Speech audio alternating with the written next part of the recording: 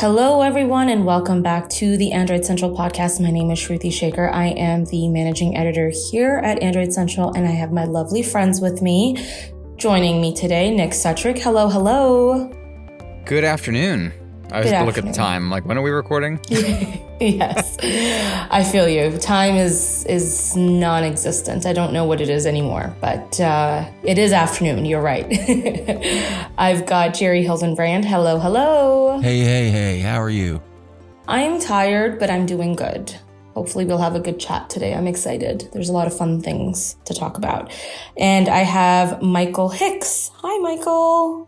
Good morning from the West Coast. Oh, yes, it is morning for you.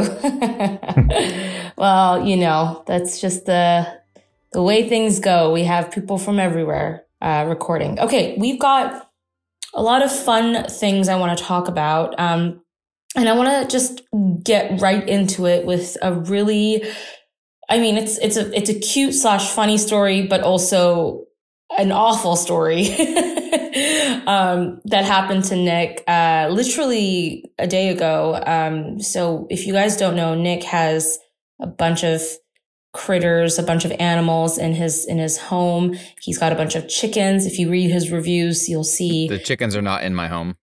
They're not in your home. They're outside of my home. but you do have a lot of pets, and your latest addition has been 2 rabbits, right? Very Yes. cute. We love them. We love the pictures. However, it affected something, and you wrote an editorial about it, and you titled it, "My Rabbit Just Ate My Pixel Watch Charging Cord, Exposing a Huge Wearable Problem." I love this article. It was so good. If you haven't read it, you have to read it.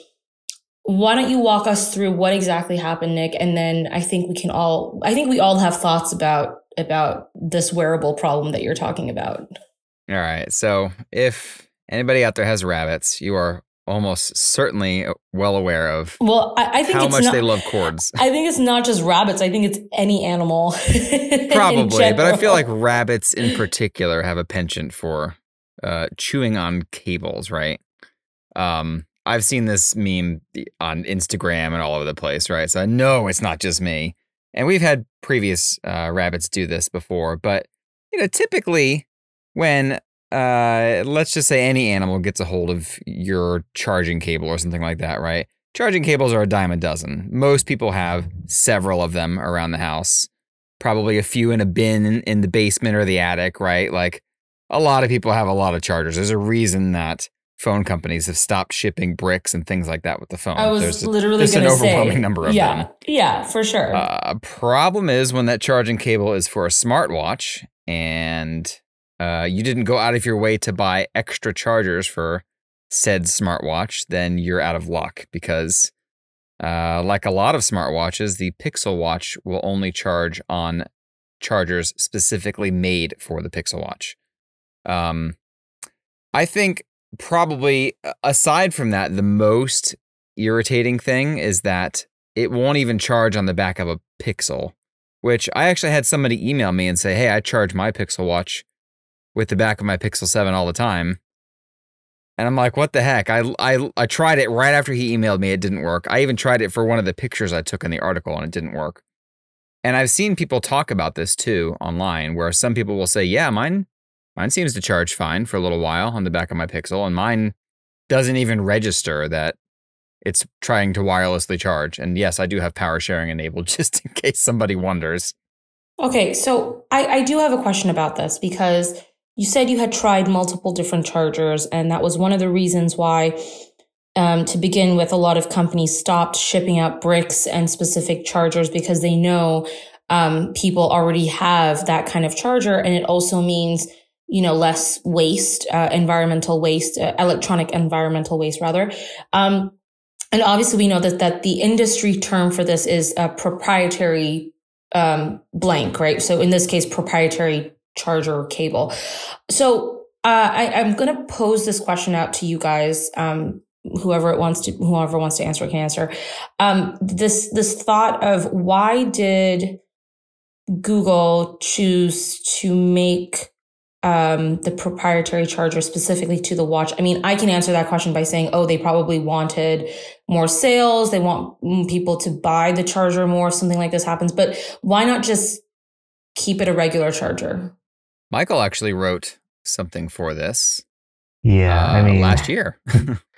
the gist I've gotten from experts talking about this is just making there is no one set way to make a watch or tracker or whatever, and so having a universal size wireless coil inside of there that works with key charging, it might work for some but not for others. Like I think Garmin just did its first one that works with key charging, which was very cool, but most of them don't. And fitting that in might mean taking out some other feature and mandating that every watch use a specific kind of charging standard might be easier for some than others. And like I know Fossil specifically says we don't want to do it the way that other companies are, where they do a faster standard and their watches charge in like 30, 40 minutes. Their batteries are terrible, but their charging is great. So yeah, it's going to be proprietary for the immediate future. I think more companies are going to try to do it because it sounds good to say we use key charging. Is it key? Or is it Qi? Qi. Qi? Qi, yeah. Qi. Got it. Yeah. It's confusing because I think QI is pronounced key in other things like Dungeons and Dragons. So, do you think we'll ever get to a place where we will have universal charging for watches? And let's say in the future we come up with an entirely different new device. At that time of that new device is being created, like will they have to kind of have a very similar notion where initially there's a proprietary charger and then over a period of time we start to see the ability to charge whatever that thing is with different or the cables from different companies or whatever it is? Did that question make sense? Yes. Okay. I think we could see them from some types of watches. I'd be surprised if fitness trackers will ever get them just because of the size, right? A lot of fitness trackers are very thin and narrow. And I don't think there's really a way to fit a standard size charging coil in there, right? I suppose it's possible we could have maybe a slow one, maybe like a half size or something like that. I don't know, but I feel like enough smartwatches are close enough in size to where we should have some kind of standard offered by the Wireless Power Consortium, just at the very least as a backup. Like I said, maybe it's slower than the normal one, because I know that's one of the excuses that we've seen from companies is, well, if we use regular Qi charging, then it's going to be, an hour and a half to charge your watch versus 30 minutes or, whatever your watch is, the box that comes in the watch. I can't even speak. The charger that comes in the watch's box does. And yeah, that was the thing. It was like, I tried the Galaxy Watch 5 charger, which basically seems like the same kind of charger. It's a little puck. It magnetically attaches to the back of the Galaxy Watch 5. Doesn't do anything for the Pixel Watch. And then, yeah, I have several wireless chargers lying around, aside from several phones that do reverse wireless charging, and none of them will charge this thing. Okay. You have to take the strap off and fiddle with it and fiddle with it and fiddle with it, get frustrated, stop, go have a drink, come back and fiddle with it some more, because the active spot is about 10 times smaller than you think. But it will charge on the back of your phone. 6 Pro, not 6, but 6 Pro and 7. And I think that's why some people say, hey, it works. And other people say, hey, it don't. I think it's your tolerance level. If it were me, it would not work, because if I tried for more than 15 minutes, I'd say, screw this, and I'd throw it away. But, and you have to take the strap off. Yeah, I even tried, with the strap. Sorry.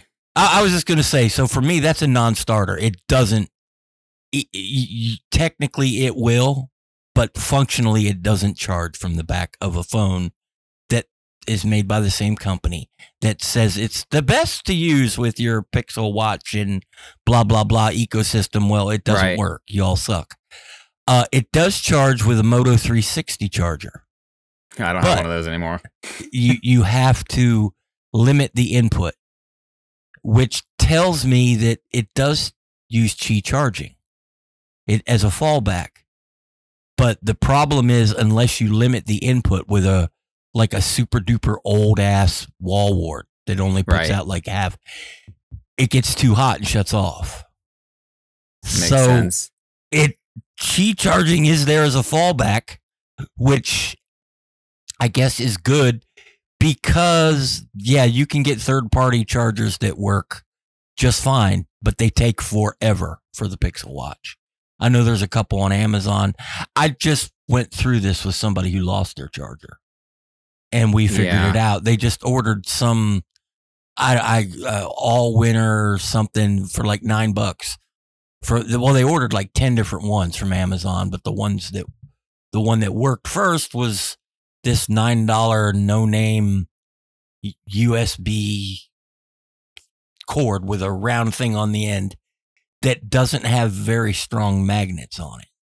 That's the drawback to it. It doesn't stick very well, which maybe it's an alignment issue.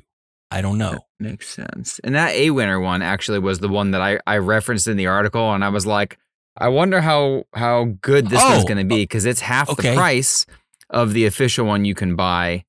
All right, that works. At Best Buy. It's A-Winner, not All-Winner. Yeah, I figured we were talking about the same thing. Yeah. But I was laughing because in the description, the cable says it uses bulletproof aramid fiber inside the cable, and I was like, I wonder, are rabbit teeth stronger than bullets? Like, should I buy a second one and just give it to her and see what happens? But this doesn't. This gets it so your watch will charge, but it doesn't address the problem. The problem is that it's like Google has gone out of its way to make it difficult to charge this watch. Are they doing that to sell chargers? That doesn't seem worth it to me. No. Well, that was the question I was. They've been working on this watch for years. That was the question that I was thinking of right now, which is like, can they use this as an excuse? This is such a far-fetched thought, and I don't even think it's possible, but I'm going to put it out there anyways. Can they use this as an excuse to get away with whatever they're being told by the government? To be like, oh, you need to have universal chargers. You need to stop producing different things. But can they now argue back to the government and be like, actually, because our watch has this da-da-da component, da-da-da, it can only be used with our charger? Is that a far-fetched thought? I mean, that's possible. I don't think that would work. And the reason I don't think that would work is because Apple would have tried it first. The people at Apple are a whole lot better at that lock-in than the people at Google are. I just think it's a matter of, hey, this works really well. Let's not care about other ways, because you can always just buy this charger and it works. Mm-hmm. Yeah. And I think they just stopped caring after that. At least that's the impression I get. Yeah, and it's I don't know if you've ever seen this happen, but I know for me, several Pixels that have had wireless charging now, at least Pixel 6 and 7 off the top of my head, will not wireless charge on just any wireless charger. I have several that you put it on there and it'll start, and then in, 15 seconds, it'll stop. Huh. No, see, like it's missing a chip that it needs, right? Or something like that. Some kind of handshake that doesn't happen. I've not seen that. It works on all the wireless chargers I have here, but that doesn't mean much. I don't have all of the chargers. So, I mean, there are a lot of reasons that could be. Right. But I think the root of them all is, hey, this works. Let's stop caring again. Right. Yeah. And that just, I don't know. That's really sad. Yeah, it is. It's kind of unfortunate, but I guess I'll spend my $14 and I guess I'll let you know if this other one's decent, right? Like, yeah, exactly. Yeah. Well, I think the bigger takeaway from all this though is, remember when they first switched from, low power, maybe not. Y'all might not even be old enough.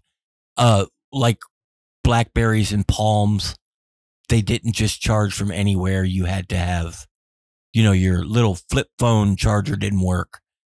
And if you lost the charger or the cord that came in the box with your Palm Pre, you were out of luck. You had to go buy another one. I think that's where we're at with smartwatches, where if you buy a new smartwatch, buy an extra freaking charger until somebody gets this figured out. That way you're not stuck like Nick. Wasn't this an issue with earlier iPhones too, or it was something like that? Or am I thinking of BlackBerry? Probably both. I know it wasn't that, at least from BlackBerry, because I have experience with it. It wasn't that they were doing anything proprietary, but all the old stuff you had just didn't put out enough juice, even if you could find a way to make the cable end match. It didn't put out enough power to charge your old ass BlackBerry. Right. So you had to have basically what was in the box with it. And the iPhone, there was something with, what was it called before Lightning? That big 30-pin monstrosity. Whatever that was called. There was some issue there with, I don't know, maybe from the 3 to the 3G, where you had to have a different cord. I do remember that. That's hilarious. All right. Well, I guess time will tell, and we'll have to find out. Maybe Nick, you're gonna have to update that article with your experience at some point. But yeah, the thing still is this isn't going to get fixed anytime soon. Unfortunately, if you buy a new watch, you're going to have to buy a second charger in case you lose it, or in case you have rabbits running around your house. That's true. Or birds. So there you go. PSA, guys, get an extra charger. One, that's for sure. I mean, heck, you could lose it on a business trip, right? You still got to have it to charge it. Exactly. Or a vacation. Okay, on that note, let's go to our next topic, which I want to keep short because I am in the middle of writing an editorial about it. So I don't want to shoot myself in the foot and talk about it. But we did a poll a couple of weeks ago, or like last week, I think. Basically asking, do you think, well, actually, I'll read the question. It says, do you think TikTok should be banned in the United States? And obviously you all know who's listening. TikTok is undergoing a congressional hearing right now, whether or not the app should be banned, or whether or not it's taking US data and handing it over to the Chinese government.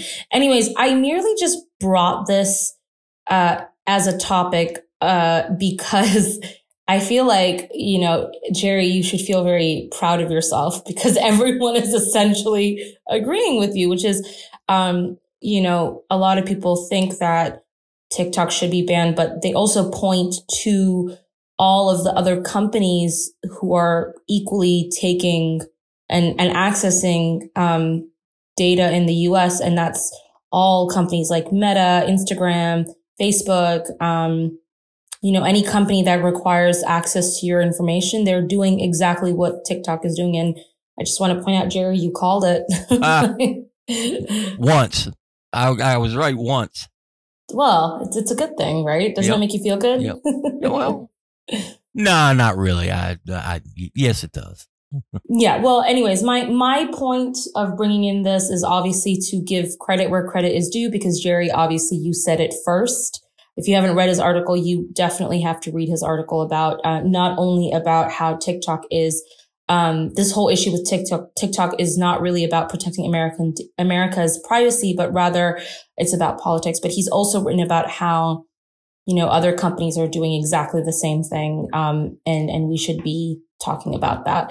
But I guess my question that I want to ask you guys, again, I don't want to talk about my article that I'm currently writing, but it's, what is the alternative? Like because I think when I think about TikTok, I think about, the millions or, thousands of content creators who only use that platform as a way of earning their money. And I wonder, if TikTok's not there or if it's going to go, where are they going to go? And it's funny because I'm already seeing a lot of content creators on TikTok basically saying their last goodbyes. I mean, not necessarily stop. They haven't stopped posting. They kind of have been almost having to promote themselves, being like, hey, I'm going to be at this location now. I'm going to be on Instagram Reels, or I'm going to be on here. So find me there.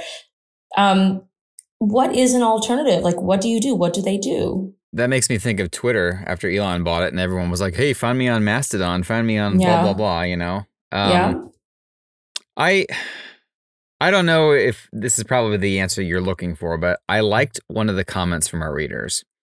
They said, if the U.S. has proof of what they're claiming against TikTok, then why haven't they pulled the plug? I think this is a Meta-backed initiative to eliminate healthy competition. And they talk about other stuff. And I remember feeling this way back when the whole thing against Huawei was going on, right? Sorry, I have to pause you for just a second. So when this reader, I mean, obviously we don't have access to this reader who made the comment, but maybe you assumed the same thing. But when this reader writes, I think this is a Meta-backed initiative to eliminate healthy competition. Are you trying to say that the U.S. is in cahoots? Is that the right word? With Meta to ensure Meta's stance is ahead of the game? Is that what you're trying to say here? That's the right word, but that just sounds so wrong to say that the government is in cahoots with Meta. Because they hate each other. I don't agree with that part of it. But I feel like, okay, again, back when the Huawei thing had started, right? Mm-hmm. We had the FBI or the CIA or whatever group it was within the government saying, you know, oh, well, they can do this and they can do this and they can do this. And I remember saying, well, show us the code. I mean, if you know they can do this and you've had engineers that have pulled this thing apart and know for sure they can do this and you're ready to pass laws, then just show us the writing and everyone will go, oh yeah, get rid of it. To be fair, they can't show you that. They can't. And if they did, you wouldn't understand it. I mean, I would still rather them put it out there. And then at least you can have experts that go, yep, there it is, guys. I know you don't understand this language. It's a literal foreign language to you, but this is what it says. And every expert in this field agrees on this. They got the experts to agree, but they can't share government secrets. And them finding out how to find Chinese government secrets is a U.S. government secret, and they're never going to share that.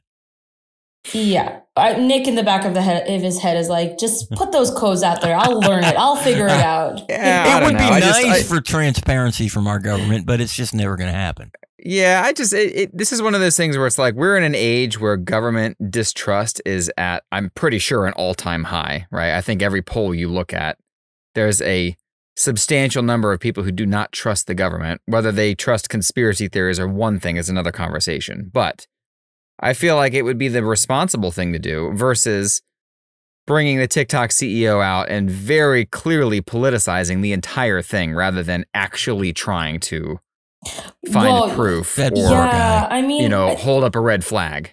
I can't remember who I was. That guy. I know, it's complete political posturing. It's horrible. I can't remember who I was talking to. I have a feeling it was you, Jerry. I can't remember who it was, but ironically, I was watching this video on TikTok of all places, but they were taking clips of the congressional hearing, and essentially one of the congressmen, I can't remember his name, basically was asking the question: does TikTok does TikTok access your home Wi-Fi network? They took that so out of context for all those TikTok clips. I know, but to be no, but this specific TikTok put the whole clip in, and essentially what the congressman was trying to get at was, can TikTok control other devices in your home if it has access to your home Wi-Fi network? But it's just to be fair, okay, which is that's a legitimate question. I also kind of find it a bit comical because a lot of the questions were really about like understanding technology. And that's where I feel like there's this massive divide in the US where you have these Congress people who are a lot older. And I wonder if like there's a generational gap or like an understanding gap of like, I don't want to sound ageist or anything. I'm not trying to get at that at all. But it's just even the way that they're questioning, it's almost like they're spending more time on like trying to understand technology as opposed to really getting to the root cause of what do you know what I mean? Yeah. Yes. But there's a balancing act there, and I'm not taking the government side here because I think the whole thing's stupid. But I forget his name, Overload. He's a Republican congressman from California. He's an actual app developer and a degree in computer science, and he was grilling the TikTok CEO with some very good questions. And I don't know, the answers of I'll have to get back with you, or I'm not sure, or I don't think so, and then find out, oh yeah, really, I'm sorry. That just sealed the deal. This CEO, he should have known he was wading into shark-filled waters with a bunch of people who just were out for blood, and he didn't seem very prepared. Right. Well, I guess again, when I write my article, we'll talk about the alternative, the possibility of an alternative. Okay, I want to talk about Jerry, your article about the Nokia 2780 Flip, which is powered. Wow, I can't talk, by KaiOS. And you said essentially it's everything you want in a phone, almost. Meaning there are some issues. Okay, so tell us why did you like this phone so much? Because it does everything I want a phone to do because I have a companion device. Okay, what is everything that you want a phone to do? What are some of the things? Communications, messaging, check my email on the fly when I don't feel like opening my companion device. WhatsApp, if that's what you're into. It does the communications really well. I'm going to say as good as an Android phone does. Okay, so where does it fall flat? For me, it's KaiOS doesn't support 5G. And two things. 4G is eventually going to be phased out. I do think if you bought this phone today, it would, you'd still have 4G by the end of its useful life. But the way carriers in the US are flipping switches and changing things around, there's going to be a lot of places where you don't even have 4G. And that's me. And this as a companion to a companion device, that's a weird sentence. I can tether off the phone and use a tablet or one of my Chromebooks. And if I want to do more than the phone lets me do, I have a much better device to do it on, in my opinion. But when the network is so slow, you don't want to do it. That's a problem. That's why I can't use it. Is it possible that this phone could come out with everything that it is and maintaining everything that is, which is, just the basic communication aspect that you're talking about, but with the aspect of connecting to 5G? Like, is that possible? KaiOS doesn't yet support 5G. There's no devices that are supported by KaiOS. I think there could be. I don't think that's a, insurmountable hurdle. And if that were the case, I think there's a lot of people like me who, always have a tablet, or in my case, it's a Chromebook.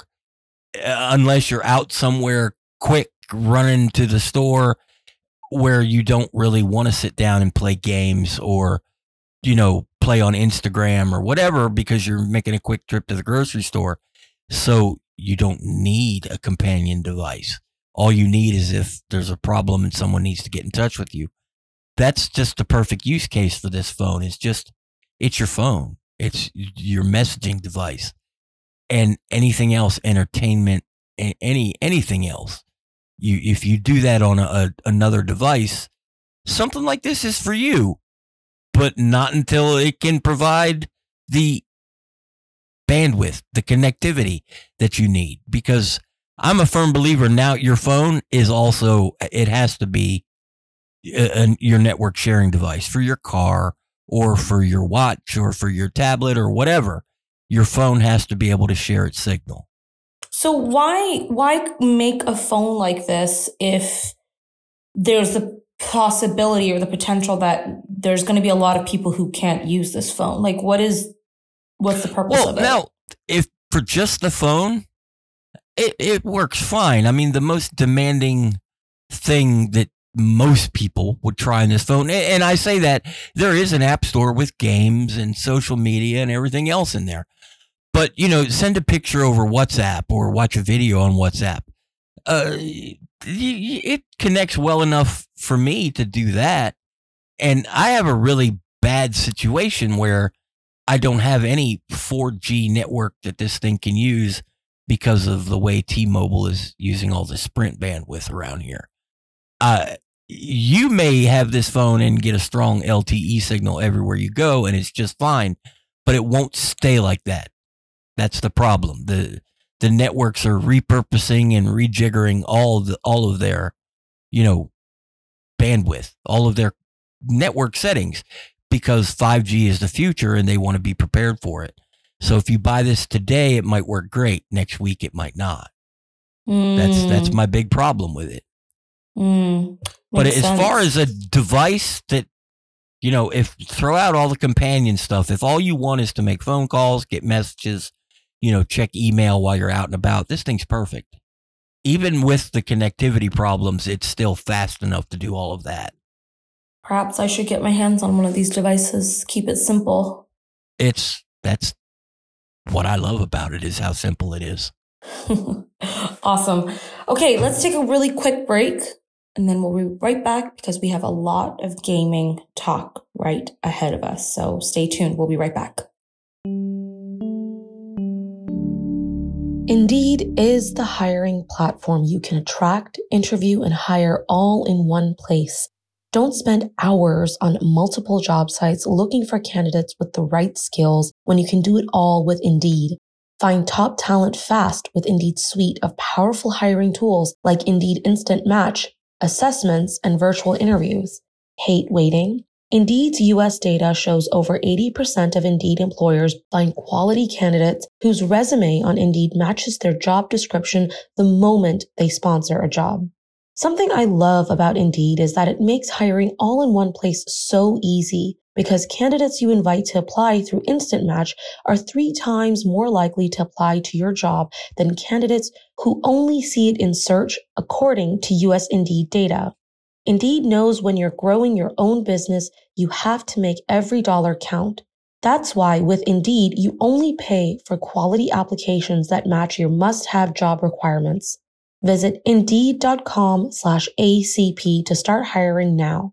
Just go to Indeed.com/ACP. Indeed.com/ACP. Terms and conditions apply. Cost per application. Pricing not available for everyone.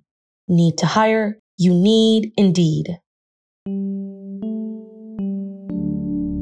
Okay.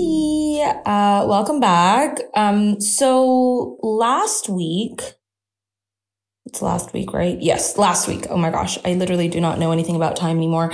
Last week, Michael was at GDC, which is the games. Is it games or gaming? Games Developer Conference? Game Developer Conference? Yeah. Okay. So you were at the Game Developer Conference, which is, it's a fairly big conference, and you met a lot of people, you networked, you wrote a lot of stories. Talk to us about what happened and what your experience was like.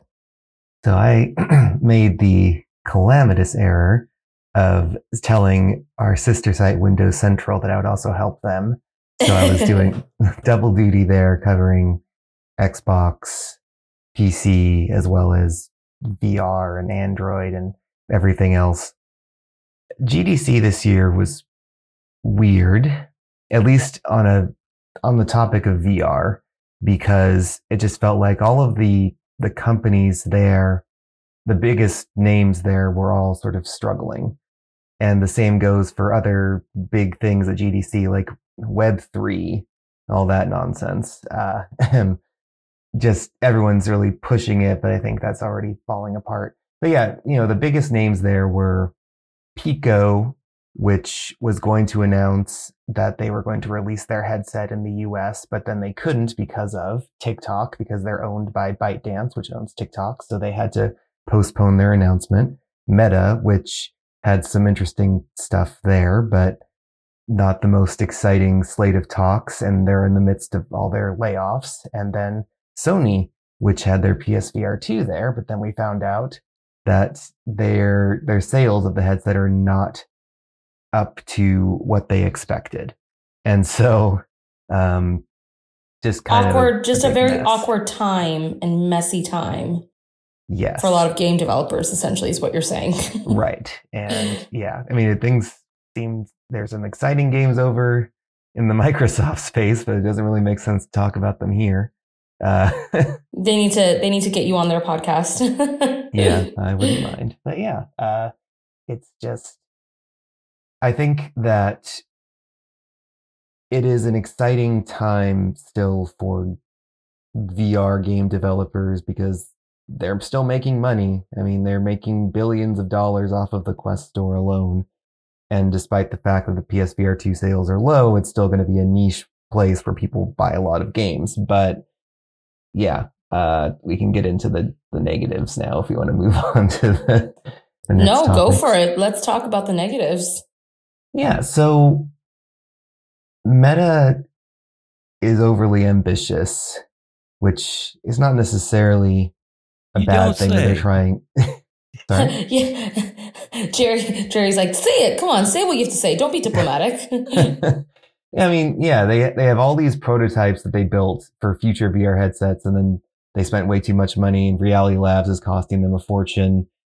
Right now, the Quest 3 is coming out this year, and we know that the big difference is going to be there's a newer chipset in it that's like the same chip as in the S23, except changed for VR. And a couple other small differences. It's going to be a lighter headset, but the main thing is they're trying to do mixed reality. And the quick lowdown on that is VR is just, it's immersing you entirely in a virtual world. Mixed reality is it projects your real world surroundings using a camera and then puts virtual elements inside of it. And so you can virtually, or in mixed reality, you could turn your living room into a deadly laser den, and you have to dodge lasers to get through it. Or you can play chess with someone seeing your surroundings, but you're just moving virtual pieces, that kind of thing. And the idea of it is interesting, and it's cool because when you're doing mixed reality, when you're someone like me who lives in a smaller place, you're not likely to trip over something. You can actually see what's around you. And there were some interesting demos at GDC where you're doing a shooter and your real world objects, like your furniture, can be cover when you're taking on foes, and like a Time Crisis style foes are coming towards you. You hide behind your couch. And so there's positives to it, but the technology isn't there yet. Even Meta was saying, oh, this stuff is still in its infancy, and trying to convince developers to shift over from VR to MR. And some of the demos they showed off of it were cute, but I just don't think it's going to make a big splash. It's like ARCore. I think there are a lot of people that tried to do the next Pokemon Go, that tried to do things where, you know, you're playing games, but you can see your surroundings, and it's so cool that it's around you. And I just think people don't play games to see the games in the real world. They play games to go into virtual worlds and forget about the real world.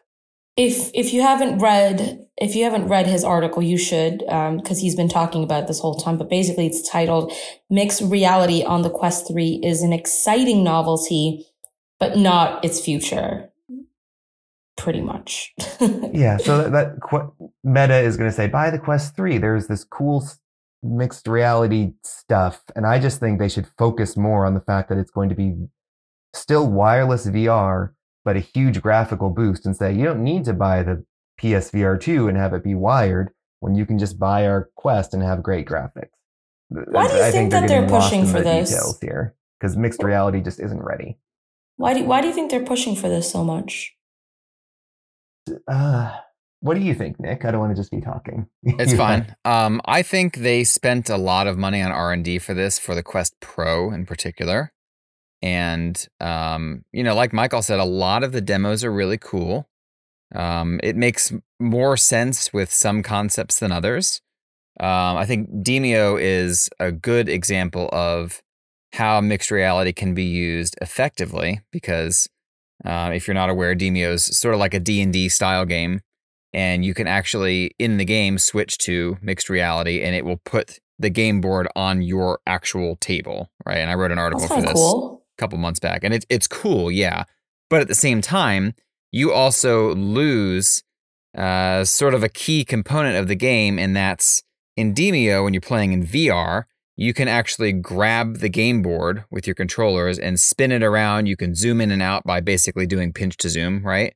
So you can pull way out and look at it as like a little 1 by 1 foot game board, or zoom all the way in and your character's like the size of you, okay? And that's a really cool aspect of the game. And you don't get that in mixed reality, obviously, because it has to fit on your table. Mm-hmm. And I think, like Michael was saying, it's like a lot of these concepts are cool. Like I forget Resolution's game. What was it called, Michael? The shooter one? Spatial Ops? Yeah, that's the one. It's really cool, but you're still confined to your house, right? You're still confined to, well, I have one hallway, and that's probably the only hallway that's going to work for this game. So I'm not going somewhere in the game, right? I'm still here. Do you think that one of the reasons for why, aside from that they put a lot of money in R&D for this, could also be maybe there is a subset of people who find going to a different world in virtual reality almost is too jarring for them? And yes. So if you are able to play a game in your own setting, you feel a little bit more grounded? Yes, I have seen people very specifically say, I don't like VR because it closes me off from the world around me. Mm-hmm. I don't know if it's a phobia or, just a preference thing, but that is definitely something that exists, right? There are definitely people out there who don't want to use VR because they can't see their surroundings. And so it almost makes them a little anxious, I guess, or just right. Uncomfortable, I guess. Yeah, I mean, there could be any number of reasons for it. And I think mixed reality games would be great for those people. The guy who makes Cubism, which is one of our favorite VR puzzlers, is making this game called Laser Dance, and it seems sort of similar to a game that came out way back when the first Vive came out, where it's a room scale experience, which means it will use the size of your physical room to create a game world to play in. And in this case, you're avoiding lasers like you're the person in Mission Impossible who, is the spy trying to get to the thing to steal it, right? And it's a really cool use of your body, and it really makes you feel like you're there. And I think that's one of the few mixed reality experiences that works in this weird way to make you feel like your room is something more than it is. But a lot of them, that small space is more confining, I think, than it is. Right. And then how long are you going to I don't know the word. play that? I think it'd be a really cool novelty for maybe an hour. And then are you going to want to keep going back and dodging lasers, or are you going to want to go to a game that doesn't have to be so grounded in reality? That the point Shruti made was something they said in the panel, the meta engineers. They said, this is a great way to introduce folks who don't like VR, mixed reality. They're like, oh, this is really cool, but I still can see. I just think the problem is the Quest Pro works for that because it's glasses. Unless you put on physical blockers, you can always see your periphery. Right. And so the mixed reality stuff works, especially because you never lose sight of anything. But the Quest 3 is going to have the pass through to do this, but it's only going to be maybe a 100-degree field of view. You still can't see your sides. So you're going to still have to turn your head more to look around, and there's going to be more tripping maybe, or just bonking into things because you don't have that awareness. I just think it doesn't really make sense to me because it's I get it. Obviously, it's for people, as you mentioned, who aren't necessarily comfortable in their surrounding when you're playing virtual reality. But then in my head, I'm thinking, okay, the game that you were talking about, Nick, where you played Dungeons and Dragons, and then you could basically switch the view so that you're in your own room and the game board is on your table. Why not just play Dungeons and Dragons IRL then? Why do you want to play it in a mixed reality setting of Quest 3. Does that, like, do you know what I mean? Like, why not just play in real life? Yeah, and I think the answer to that is some people are just more visual. You know, traditional D&D is very much up to your imagination. A lot of things are described. You might have a hand-drawn map or something and little minifigures on the table, but for the most part, you know, you don't have little characters that move. You don't have stuff like that. A lot of it is up to your imagination. I know when I play D&D with friends, a lot of the times when an enemy comes out, it's just a little square piece of wood on the table with, like, the letter M on it or something. Right. But you have to basically create that narrative for people to imagine, like, what's going on kind of thing. Right. And the company that runs D&D, Wizards of the Coast, are actually making a virtual version of D&D that people can use to play remotely. Right. That's cool. And there are several of these already. D&D Beyond, I think, I can't remember what some of the other ones are, but there are several platforms that already do this, but they don't do it maybe quite as visually as Wizards of the Coast is going for. And in that case, something like Demio, I think, would be a really nice shoe-in for being able to present a more visual version of D&D. You know, whether or not you're all at the same table physically, or if you're playing this remotely, it makes you feel like you're there more with your friends. Right. Doing something visual like this, then maybe some people's imaginations would lend, right? And I was going to say before, I think the other time that mixed reality works well is in a game like Blast On, which is like a 1 versus 1 sort of bullet time shooter where you're against another human and you're shooting everything in bullet time. Or there's a PSVR game coming out, PSVR 2 game coming out called Sea Smash. It's like a mix between tennis and racquetball and that old Atari game Breakout. Okay. And I feel like it would work really well on that if I could see my room, right? Because then I wouldn't be so worried about, okay, if I'm going to jump to hit the ball or whatever, I'm not going to be afraid to smash into my wall because I can see it. I know it's there.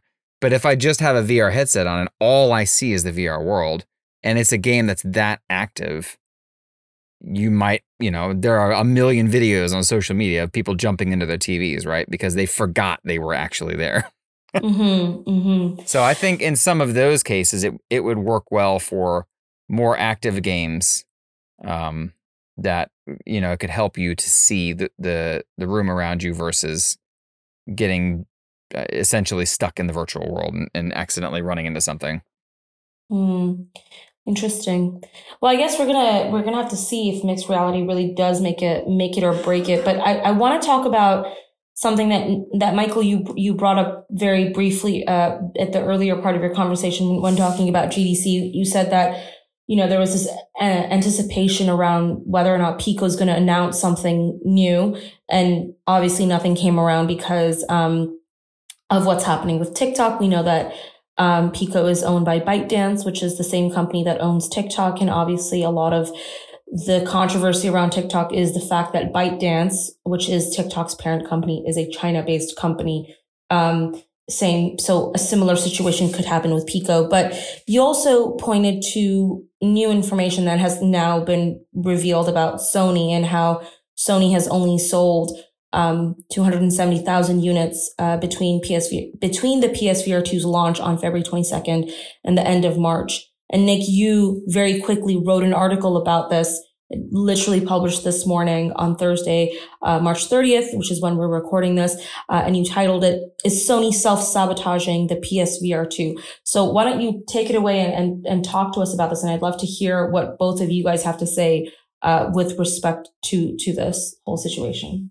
All right. So I actually wrote about this before, back in January, before the PSVR 2 went on sale, because the word on the street was that the pre-order numbers were low. And I know Sony denied that. So, take it with a grain of salt. I don't know how true it was or not, but there was no official confirmation that those numbers were low. But here we are, roughly 2 months after that, and we're hearing the same thing. The PSVR 2 has been out for 5 weeks now. Yeah, that's about right. And it has, quote, only sold 270,000 units, which if Sony's making a profit on it, 270,000 ain't bad. They still made a good amount of money on that, and that's part of the reason the thing is $550, right? But I think if Sony actually wants to sell the 2 million units that, again, reportedly they were expecting to sell in this time frame, then they need to sell it normally. So if you were a company that was launching a $550 piece of electronics, I don't care what it is, where would you normally sell this? Would you sell it at a retailer? Online, I guess. Online, Amazon, Best Buy, GameStop. I mean, you could name 100 stores. Wherever I made the most profit is always the answer. So I guess that's the advice Sony took, because Sony only sells it on their website. What? Yes, you can't buy the PSVR 2 anywhere else. And to me, that's insanity. Wait, who? Let's backtrack. It's just weird. Wait, we need to backtrack for what? Okay, sorry. Okay, so because we know, like, I got my PS5 from a retailer. Like, I got it from Shoppers Drug Mart, which is I bought mine from Best Buy. Yeah. So what? I'm sorry. I'm so like speechless right now. Like where did they announce this? Like, do you know why they did that? No. Well, but yeah, like Gary said, they make the most profit from it. And I'm sure the difference is... That's not why. Remember the joke of trying to buy a PS5? Right. That's negative press. This is Sony. They would rather lose $1 billion than have negative press about their company. And you can look at their history and some of the things they've done. I don't know, maybe that's a Japanese culture thing, but that's just how they are. If they had enough of these to sell them at, wherever you said you bought your Shruti Max Discount Electronics Emporium, wherever it was, if they had enough of them on hand, you would see them at Best Buy and on Amazon, but they don't. And I do really think that they looked at the fiasco of the PS5 where they couldn't make enough units to satisfy demand at Amazon and Best Buy and Circuit City. And that was a big part of their decision why, okay, we're only going to sell this in this one particular spot where we can closely monitor how many are being sold, make sure we have enough orders to have the right amount made so we're not spending money we can't recoup. And it's a big calculated thing that they're doing, and it's not an accident. So I'm going to counter that for just a second, because unless you actually have like someone on the inside who's told you that they actually care, I'm going to counter that and say, I don't think they care, because a lot of Asian cultures, they don't really pay attention to negative press, because in fact, they actually don't necessarily like to even engage when they hear of negative press. And I'll give you an example of this, which is when Huawei was undergoing everything that it was going through. There was a lot of negative press, and specifically anything to do with China. There typically tends to be a lot of negative press because of, those laws in China and, whatever, and the way China governs its country, et cetera, et cetera. We don't have to go down that rabbit hole. But I remember speaking to Huawei executives and asking them, does it bother you with all of this negative press and negativity that people are talking about Huawei? Like, do you guys care about that? And how are you handling that kind of press in China? Again, obviously, I'm not going to compare China and Japan because they're two different countries. But the response I got was, well, we're just going to keep doing what we're doing. We're just going to keep working hard. Yeah, but then again, I wrote something about Huawei, and I can fish you out probably 30 emails. Please don't do this. Please don't say this from Huawei. So I their CEO might say they don't care, but as a company, they cared a lot. But that could also be, you were probably getting emails from Huawei USA, and that's also typically different, right? Because Huawei USA and Huawei Canada at the time were working really hard to convince or tell, or say whatever they need to say that, Huawei is not going to do this with China. They're not going to, succumb to China, the Chinese government and give that information to the Chinese government.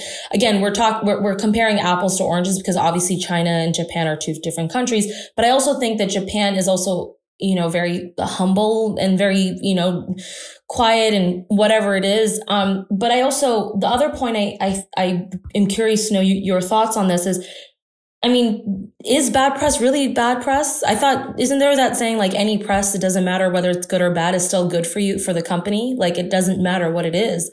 People are going to be talking about it. And that means that company's name is in your mouth.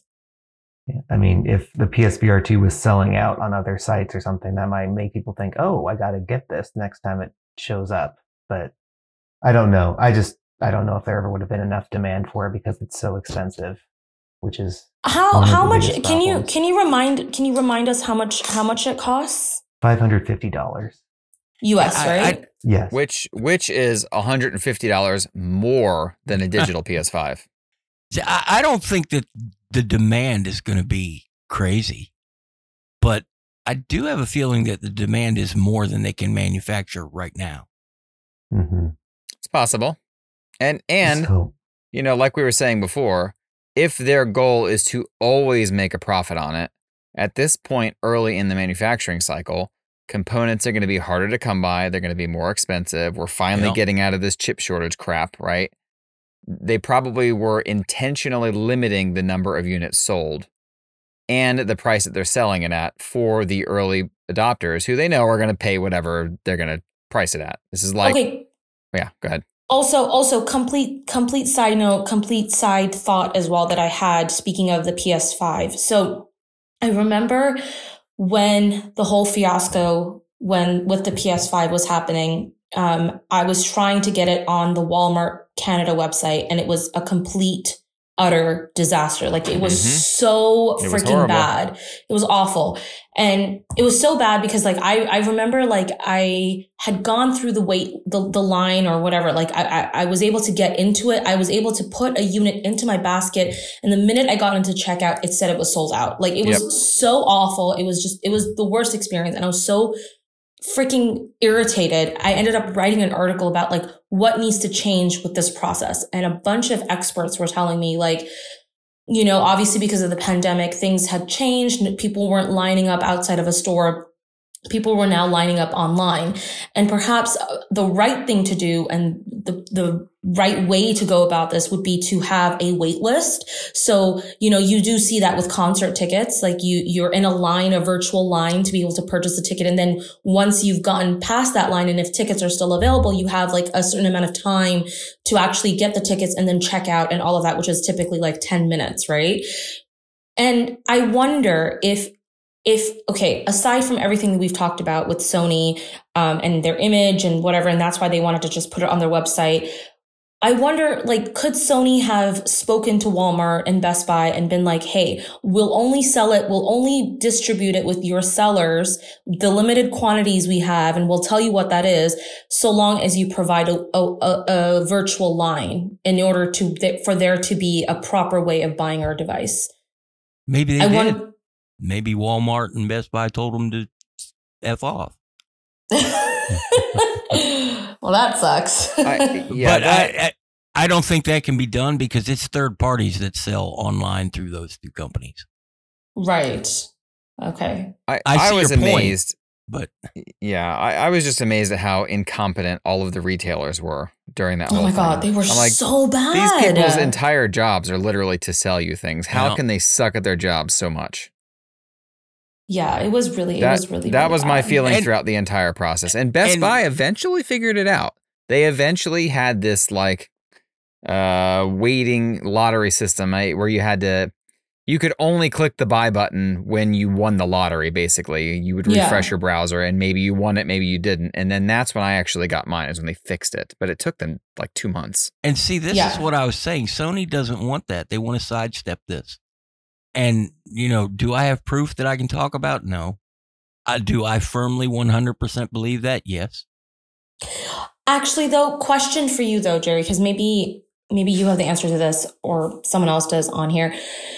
But if the same thing was, if this was happening with the retailers, like this awful experience and the inability to purchase the PS5,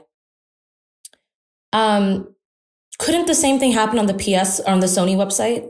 Yeah, but they have control over it then. They can remove the listing or, out of stock when the stock is low. That way it's not in stock when you click the button, but out of stock by the time you get to checkout, which you said was super frustrating.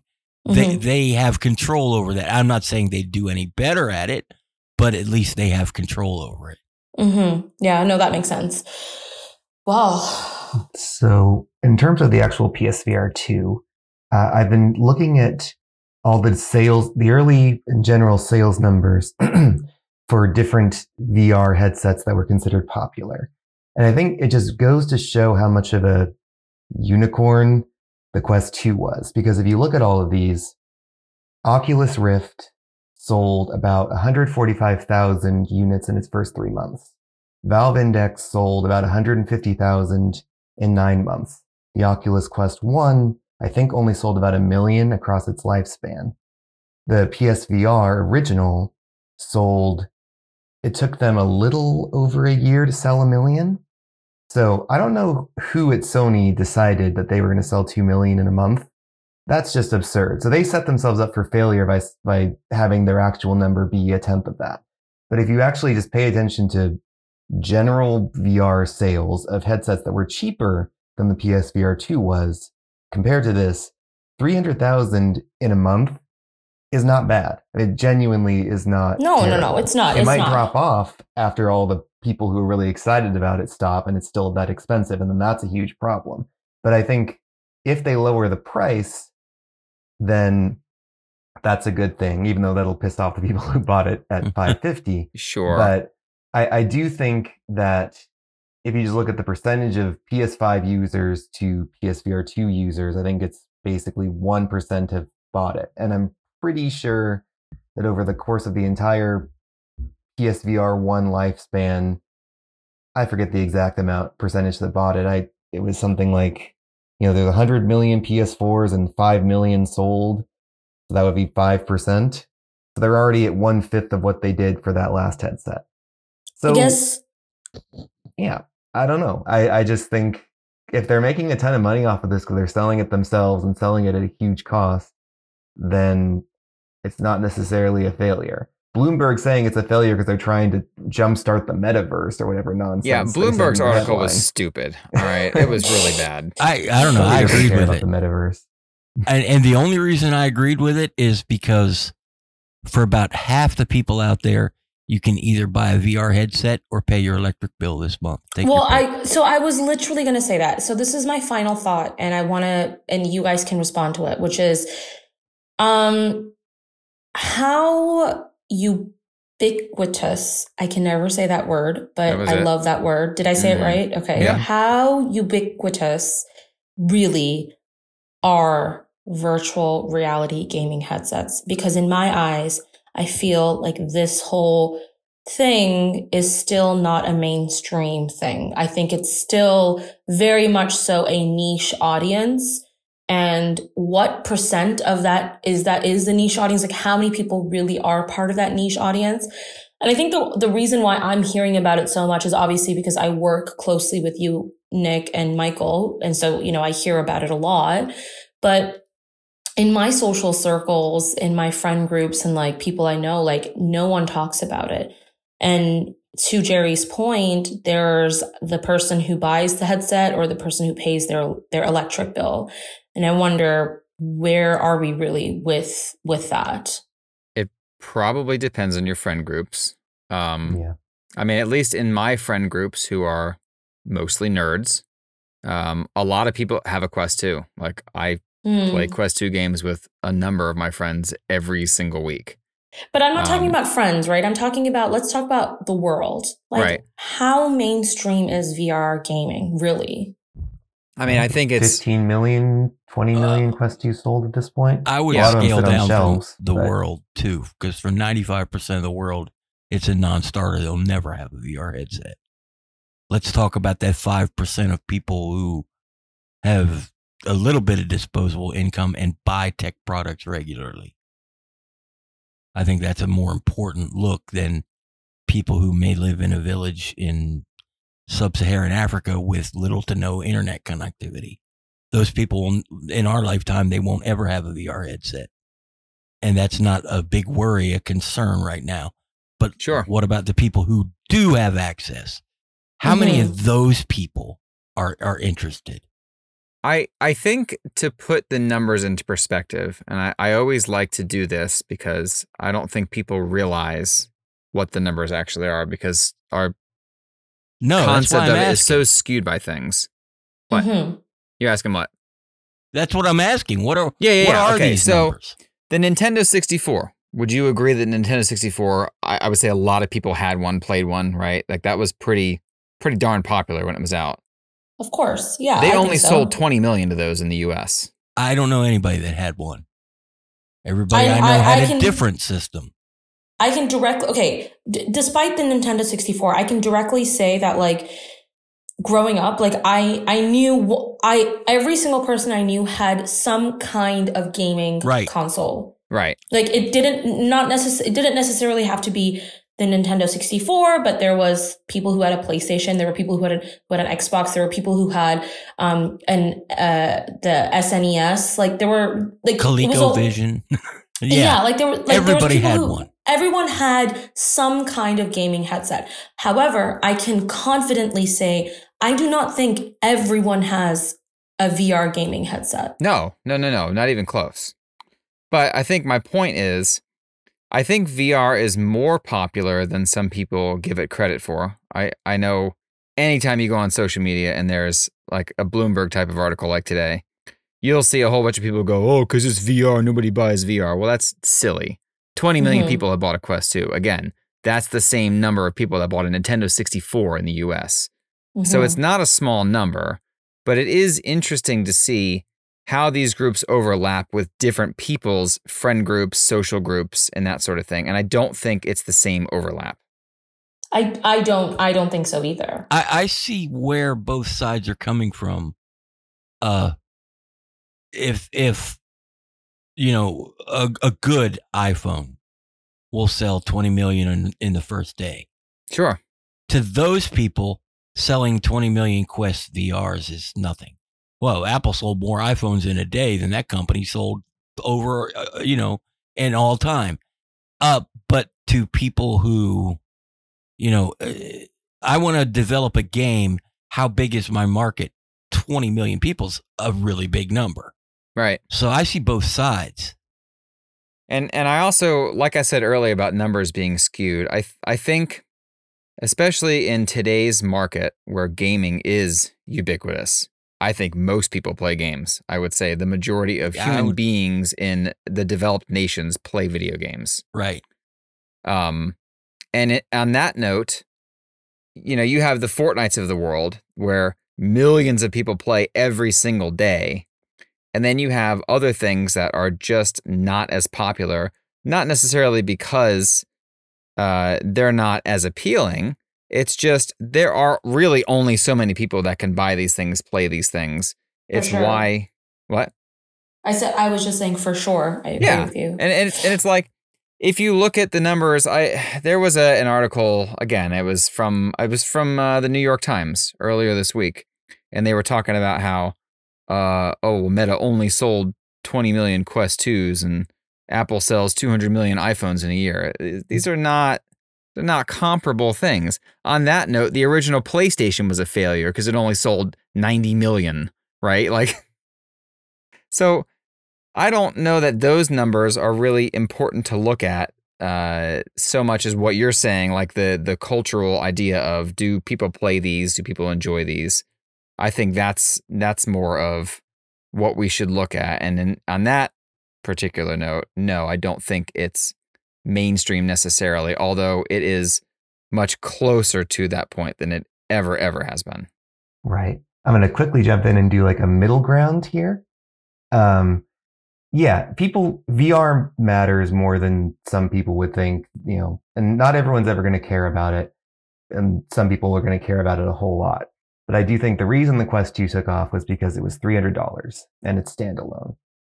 And Meta sold that at a loss, which is why they raised the price $100 and then the sales fell after that. It's going to be really hard to sell any popular device that is good for that low of a price. And so at the same time, a lot of people, splurge. As an impulse buy, were able to buy the Quest 2 because they had that money. Now, yes, times are tougher. People have less money, and also they tried it.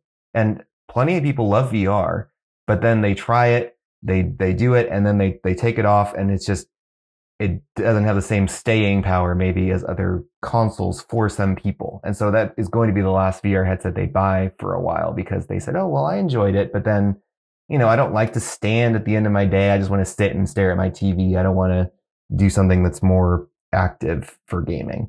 And so there is going to be a drop off. I don't think that another VR headset is going to sell as well as the Quest 2 did for a while. I don't think the Quest 3 will, regardless of the mixed reality stuff. And that's not a knock against it. It'll be a better device, but I just I think there is going to be a VR niche, and and so that's why companies like, Pico and Meta and the rest are also hemorrhaging employees, partially because, it was a really exciting moment for a while. And now I think they're realizing, it's not an endless hose of money like we hoped. For sure. Okay, well, on that note, let's talk about the things that made us happy this last week. Who wants to go first? Yesterday was my anniversary, which is your wedding anniversary? My wedding anniversary, yes. Oh, how many years? 15. Wow, that's a big one. It is. So what'd you guys do? We didn't get to do anything extravagant. We just went out for dinner and went out for a walk, and we actually went to the Biltmore, which is where we honeymooned over here in Asheville, and retook a picture that we took back then. So we have like a 15 years later picture, which is that's so cute. Fun. And it's funny too to see, because we went under the same tree, took it from the same angle, and in the original shot, there were like it's a cherry blossom tree, so it was full of flowers. There were flower petals all over the ground. This year, spring came early, and so it's just green everywhere. Oh my gosh, that's funny. I love that. That's so cute. Yeah, it was fun. I liked it. That's sweet. Okay, who wants to go next? I didn't do anything this week, but nothing bad happened. So I guess that's what made me happy. Is I've had some really crappy luck between my health and my dog passed away, and I've had some really bad weeks. But this week, nothing bad happened. Good. Well, you know what? It was just an even level. Get up, go to work, eat dinner with my wife, watch a little bit of TV or talk or whatever, go to bed, and do it over again. And I needed that. I love that. I'm glad to hear that you have a little bit of a normal week, in the sense that nothing happened. And sometimes nothing happening is a good thing. Yep. And it takes bad things for you to see that. 100%. So don't feel like you want more excitement in your life, because maybe you don't. Before I get to you, Michael, that's really funny that you say that, Jerry, because I was recently thinking about that. And you know what? That just gave some perspective to me. So thank you. I appreciate that. Oh, well, you're welcome. Okay, Michael, your turn. Speaking of nothing happening, yeah, I was at GDC, and based on the alerts I've been getting on my phone, everyone and their mother got COVID from that, and all let me know, oh, by the way, I was standing next to you with COVID. I am COVID negative somehow. Oh, yay. That's the happiest. That's the happiest. And yes. Also, I had a foot injury I was dealing with, and I got an x-ray of it, and that was also negative. So at least there's no breakages. I've been wearing insoles and getting back out on the street and running again. The point that you're trying to make is that you're just getting older and you're really appreciative of your health. Are you Derek? Are you calling me old? I'm just kidding. Nothing wrong with getting old. Nothing wrong with getting old. I love getting older. It's funny you say that, though, because I noticed this week So we play Fortnite regularly as a family, right? And we'll switch devices because it's one of the nice things about that game. And I've noticed recently when I'm playing on my phone, when I'm done and I look up, I have to like blink a few times. Like my eyes have to readjust, and I've never had vision issues. Like I have ridiculously good vision. So I'm like, no, this is not allowed to happen. You had ridiculously good vision. Shut it. Oh man. I do not have good vision. I will tell you that right now. But all right. Well, I'm glad all of your healths are good as of now, and mine is as well. Touch wood. Thank you. What made me happy this past week? Well, I had mentioned to the team that I finished reading another book. As you all know, I love reading books. And the book, I don't want to butcher like how to say it because it's like it's got an accent on one of the letters. But the book's name is Horror Store. And it essentially, like, the book itself is like a really cool book. If you ever end up getting it, like you should. It's really fun. It's kind of interactive almost, but essentially it almost looks like an IKEA magazine or like a manual, if you will. Not like one of those paper ones, but like, I don't know, just it looks like, Google it. It's really cool looking. And it was just, I really needed a fun read. It was scary as hell. And I actually, Michael, I know you like reading horror books, but I would highly recommend you read it. It is such a great book. It was my first Gary Hendricks novel. He is a horror writer, and I just really enjoyed writing it. And then the other thing that's making me happy is I'm just having a really good time with my dog. And that makes me really happy. He's about to turn 7 months old, which means that he's about to enter his teenage years. And I've heard horror stories about dogs and their teenage years, but I'm just trying to take it day by day. And so far, it's really nice to see that relationship build with him. And that makes me really happy. So those are the things that made me happy this week. All right. I want to go back to your pronunciation because this is something I spelled it wrong. No. I said it wrong, didn't I? Well, yes. It's an O with an umlaut over it. Yeah. So and like I'm a native German speaker. Right. Say so the how word do you say that? her. Her. The sound between the H and the R is how you pronounce the O with an umlaut over it. So it'd be a Horrorster. Horrorster. Something like that. Close. My pronunciation is probably pretty poor too. People that still speak German every day probably laughing at me. But it's the sound between H and R in the word her is how you pronounce O with an umlaut. So well, there you go. There you go. Yeah. But I highly recommend. Useless information. No, it's helpful because now when I'm telling people to read this book, which is free promotion for Gary Hendricks, I know how to pronounce the book now. So thank you. I appreciate it. But you know what, something weird? If you've been speaking English nonstop for 6 months, it's harder to pronounce it. But if I'm talking to someone in German for just a few hours, it comes right back. Fair enough. Well, maybe that's just indication that you need to speak German for a lot longer now. Send me to Berlin. I'm allowed back now. Shruti, I have one more really quick thing I'm thankful for. I just remembered. I'm thankful that my cat has no teeth because Blue cannot chew through any of my charging cables. Wait, why doesn't your dog have teeth? Your cat. Why doesn't your cat have teeth? Apparently, before we adopted him, he had some kind of disease that just was messing up his teeth. So they had to remove them. Oh no! So wait, is he able to eat though? How does he? Yeah, how does he eat? He can just eat using his toothless mouth. We give wet him wet food and dry food. He eats dry food fine. Huh. Oh my gosh, that's amazing! Resilient little animals. That is fascinating. But yes, he loves to bite, but he can't get mine. Are you sure it's not a robot cat named Blue? It is. The way he screams, maybe he does have some good speaker inside of him. Oh, little Boba. That's so cute. I love that. The purring is just a haptic motor. That's all. Yeah. It's the SpaceX implant in his brain overheating. Well, on that note, we love our animals, and we love our books and our languages and all that lovely stuff. And I just want to thank everyone who listens to us on a weekly basis. Thank you so much wherever you're listening to us, whether it's in the morning, afternoon, or night. We really, really appreciate it. And we'll catch you guys very soon. Bye. See ya. Adios. Bye.